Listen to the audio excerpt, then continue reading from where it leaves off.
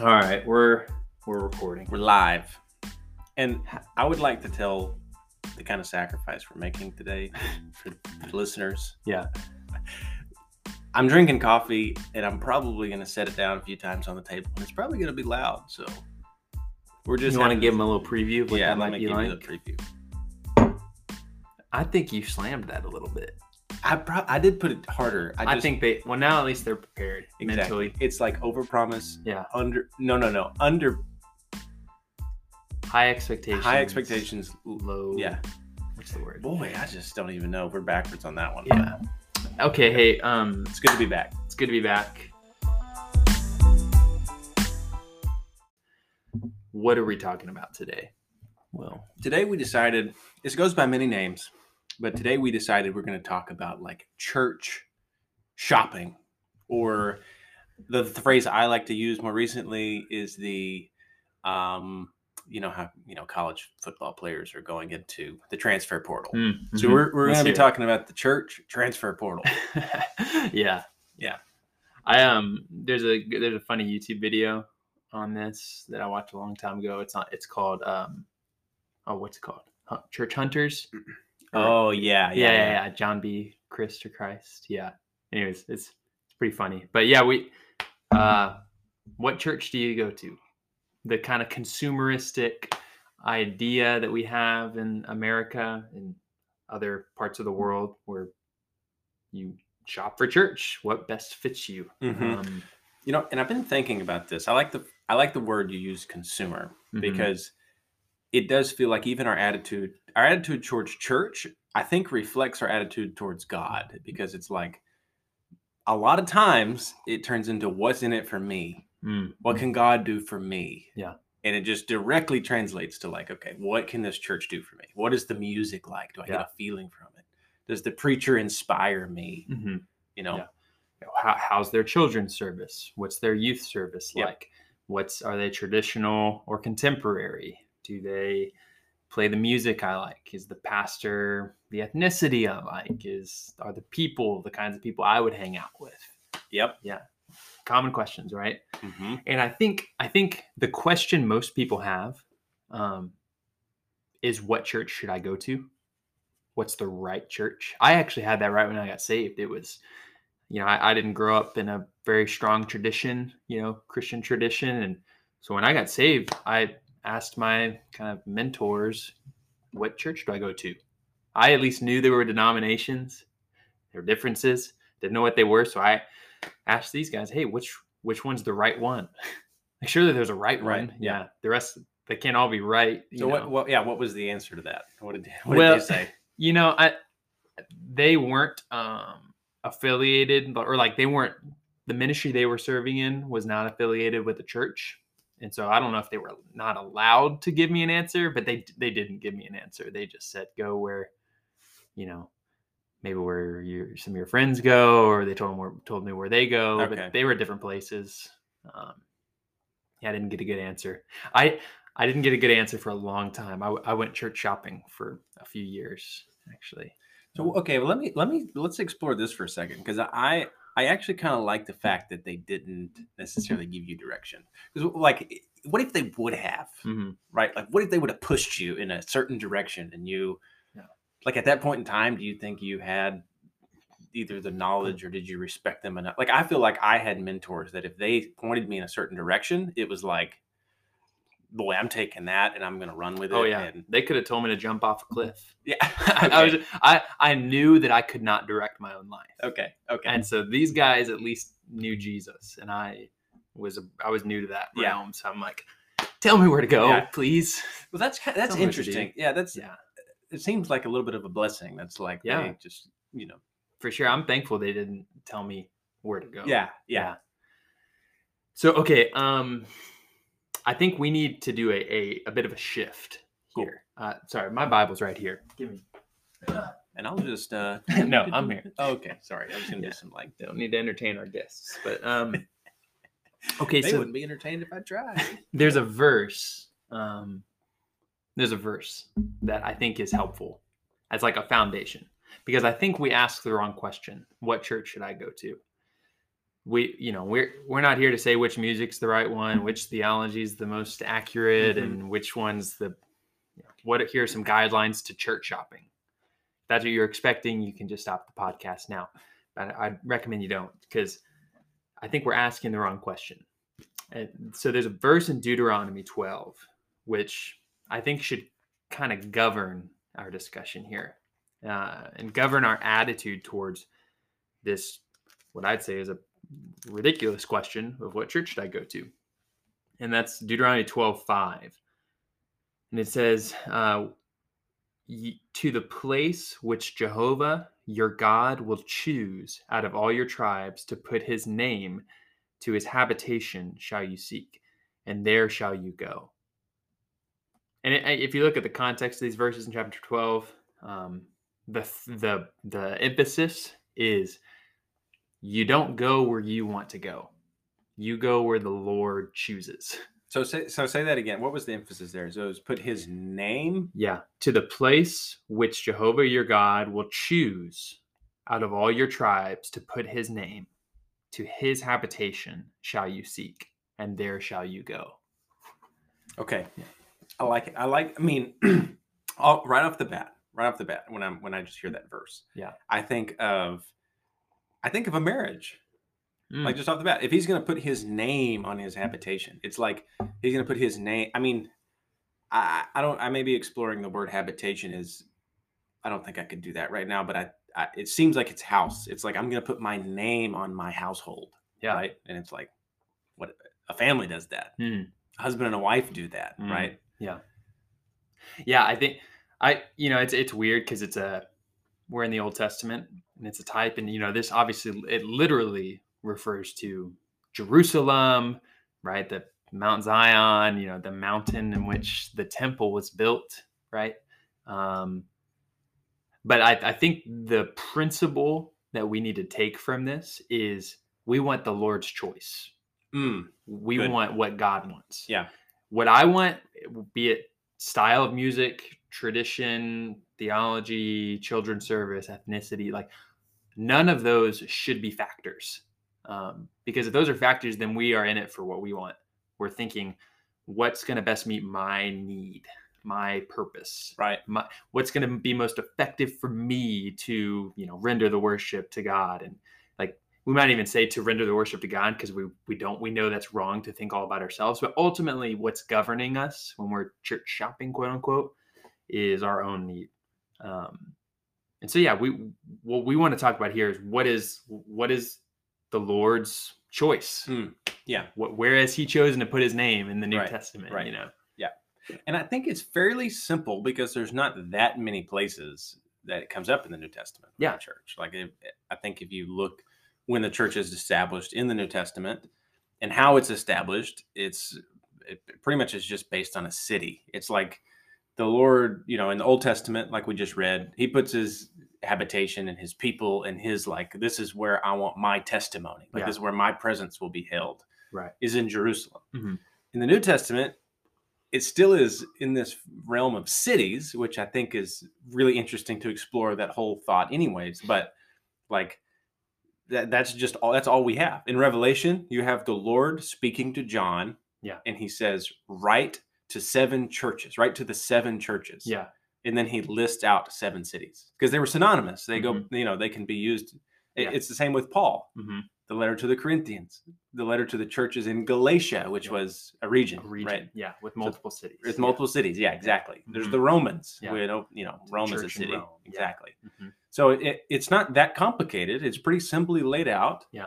And I don't, Paul would never ask that question. What church do I go to? It's like that didn't exist. It's like, what church should I write a letter to? That didn't exist. It was, are there believers in this city? Yeah. Because that's how the apostles and the, the evangelists that were working all together. They were, working to establish the church, spread the gospel, make disciples. Yeah. They would do it based on cities. That was just the pattern that they laid out. And of course we don't know like exactly the reason why. Yeah. You know what? We also don't know exactly the reason why God chose Jerusalem in the Old Testament. Like that's just a place he picked. Yeah. it doesn't have to give us a reason he's God, right? And so, anyways, that's what we have in the Old Testament. So for just for the sake of actually having the verses, this is a really helpful kind of string of verses to just kind of have on lockdown in your memory of where you get this principle from. So Acts 14:23 says, or it speaks about establishing elders in every church. Titus 1:5 talks about establishing elders in every city. And so in the New Testament, elders are established in each church, elders are established in each city, because church and city are synonymous. And then to drive home that point is Revelation 1:11, what you just quoted, which is write what you see, write, send it to the 7 churches, and he lists 7 cities: Ephesus, Smyrna, Pergamos, all these things. So yeah, for sure the New Testament's clear as can be. I mean, there's no debate in the New Testament on what a church is or what the kind of boundary of a church is. Right. There was no thought of, well, I'm going to raise up a church on this street corner because because it's more convenient, or because I've got a difference in my theology. I think I'm not a fan of how they do it in Northern Corinth, so I'm gonna I think I have a different spin on predestination, right. So I'm gonna raise up my own church. Like, that was not an option, right? It just wasn't an option. Or like, we found a new way of singing. Like, we're going to be Gregorian chanters. So we're going to raise up a chanting church on the other side of the street for all the chanters in the city that want to, worship with us. Right. Like, what they had to do in the New Testament, and this is actually beautiful to me, is you had to deal with all the differences in that church. Yep. It forces you to, instead of fleeing, go shop for another one. You have to take the cross, enjoy the Lord's sweet death, learn to deny yourself, and enter into this process of transformation. Like, the Lord's not after giving us what we want. He's after changing us into who he is. So this matter of church choice nullifies the New Testament economy, what God wants to do in humanity. Right. And so this is not a small thing to kind of, the New Testament doesn't give us church choice, Right. It gives us one church in one city with one eldership, deal with it and be dealt with actually by the Lord. At least that's how it was in the New Testament times. And actually, I'm sorry, real quick, there's this quote that I read recently, and I was reading a church history book, and it talks about how the ground of the church, or the boundary of a church, remained as the locality up until the later in the 200s. So this is from a guy named Williston Walker. It says the word church continued to denote primarily the assembly of Christians in a particular place, that is, in practice, a particular polis with its urban center and rural hinterland. Such cities, however, varied greatly in size.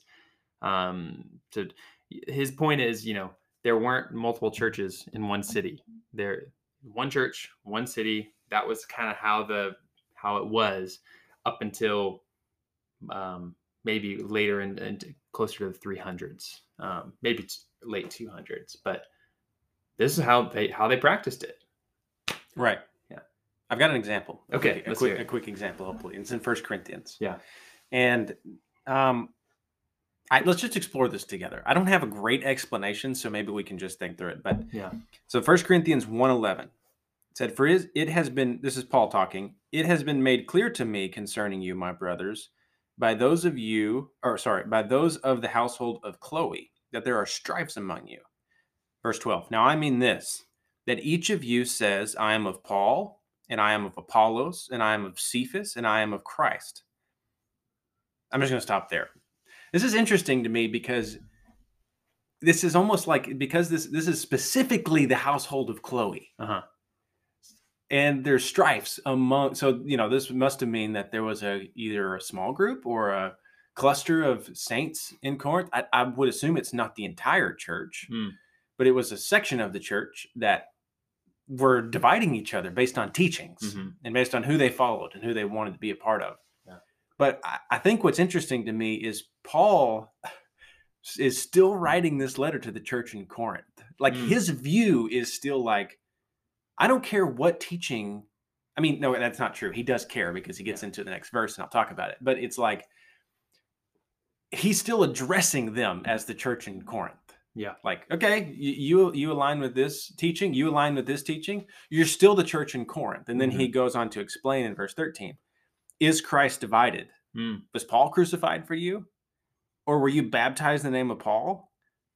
And so he gets into, he's basically saying like, Christ is not divided. If you want to be, this is what a local church is. The local church is the expression, it's the local expression of the entire body of Christ. Yeah. Right. And so if you want to properly express the body of Christ in your locality, there's no division. There can't be. Right. Right. And that's Paul's point there. But I think the thing I thought was interesting is like Paul's view is still, regardless of the teaching, you are in Corinth and you claim to be a believer. Yeah. You're the church in Corinth. Yeah. So let's get this figured out because we have to have the proper expression. Yeah. Right. Right. Yeah. I think, yeah, exactly. We're not talking about, so only those who, so we need to raise up a new church in each city called the church in your city. Right. Yeah. What we're saying is if you live in a city and you're a Christian, you're a part of the church in that city. So you and I, we're in Austin right now.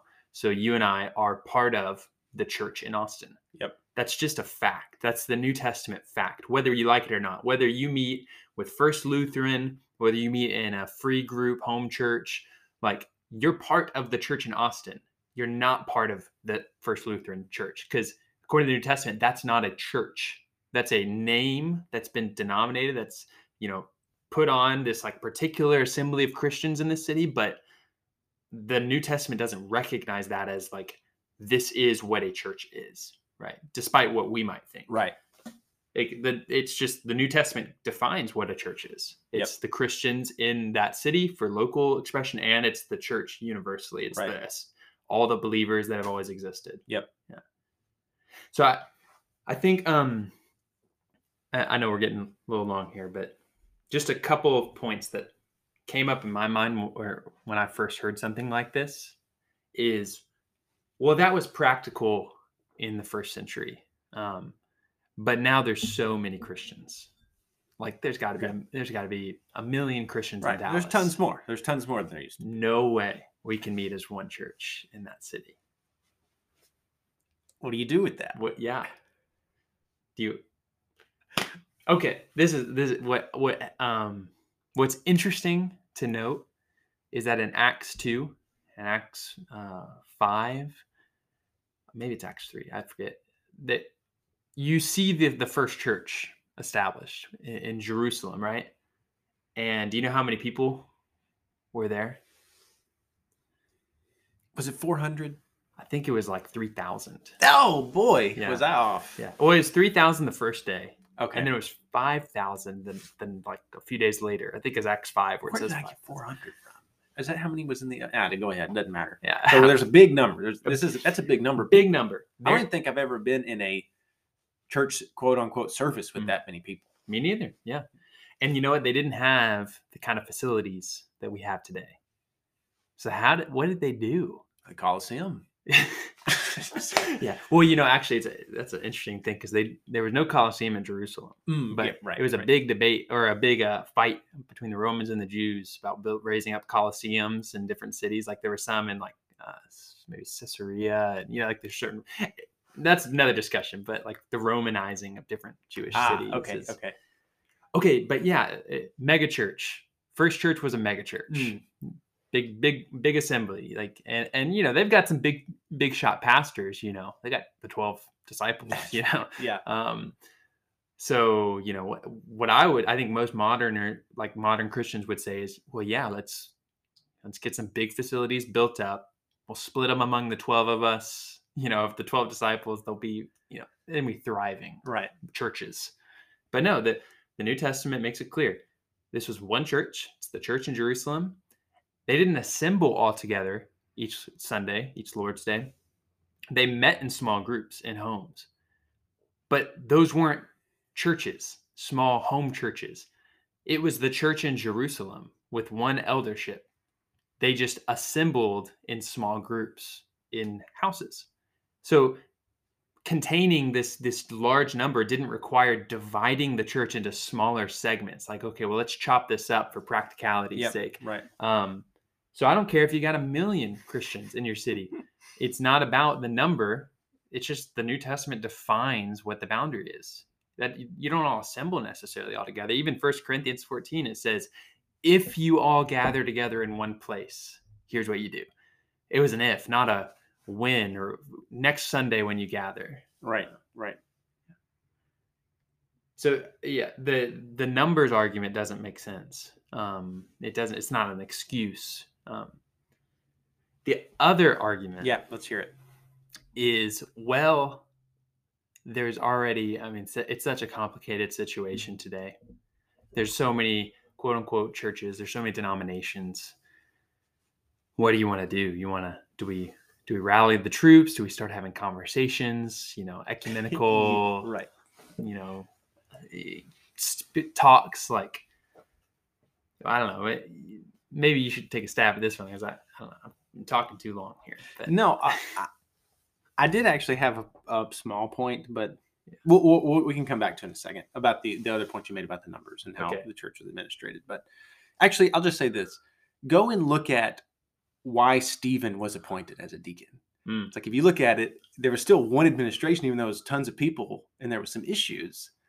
But they did meet in these small groups. But there was still, again, like, there was one administration who solved some issues. And I guess the other point of that is, like, there are going to be issues. Even the church in Jerusalem with the 12 apostles had issues. That's why Stephen needed to be appointed. Yeah. Right? As a deacon. Yeah. Okay. Anyways, read that. Okay. As far as this thought of, I guess really what we're saying is, like, we need to go in and we need to go talk to the pastor at First Baptist, whatever, and just, see if we can come to a mutual understanding. So there's not, I don't know if that is our task at hand. I mean, it's like, it's a good question. It's a tough one for me, because I think deep down, like, recently I was reading about Paul talking about how he wished he could be cut off. Yeah. So that his kinsmen can, be saved. Mm-hmm. And to some degree, now I don't have that feeling in me. You're right. Your Baptists are your kinsmen. Will. Yeah, well, I just think of, I do. I think of people that I'm close to. I think of people that influence me, but hold on so tightly to certain teachings that they can't have fellowship with other types of believers. And, I don't feel as strongly as probably I should about it, as in the sense of, like, the amount of sorrow that Paul felt. I mean, the man's heart was just so in tune with the Lord. But I think I share maybe a slight little bit of that feeling of, like, man, I want to just talk to all these people and I want them to just be open. I don't care necessarily about convincing them of a certain way. It's just, like, in my experience, meeting as the church in whatever city and having that view towards God and praying with that view, it just has, this is just me personally, has brought in so much blessing, mostly inwardly. It's just like, boy, I just feel like I'm not, I don't know. I just feel like I'm in tune with what the Lord established on the earth. I'm not taking, and I kind of going back to the bride thing about taking a name. It's like, I don't want to be a part of that, of taking another name from my husband. Like, I don't, my name should just be Christ. That's what we're meeting. We're meeting as the body of Christ in a city. I don't want him to come back and think, why are you subscribed to being a Baptist?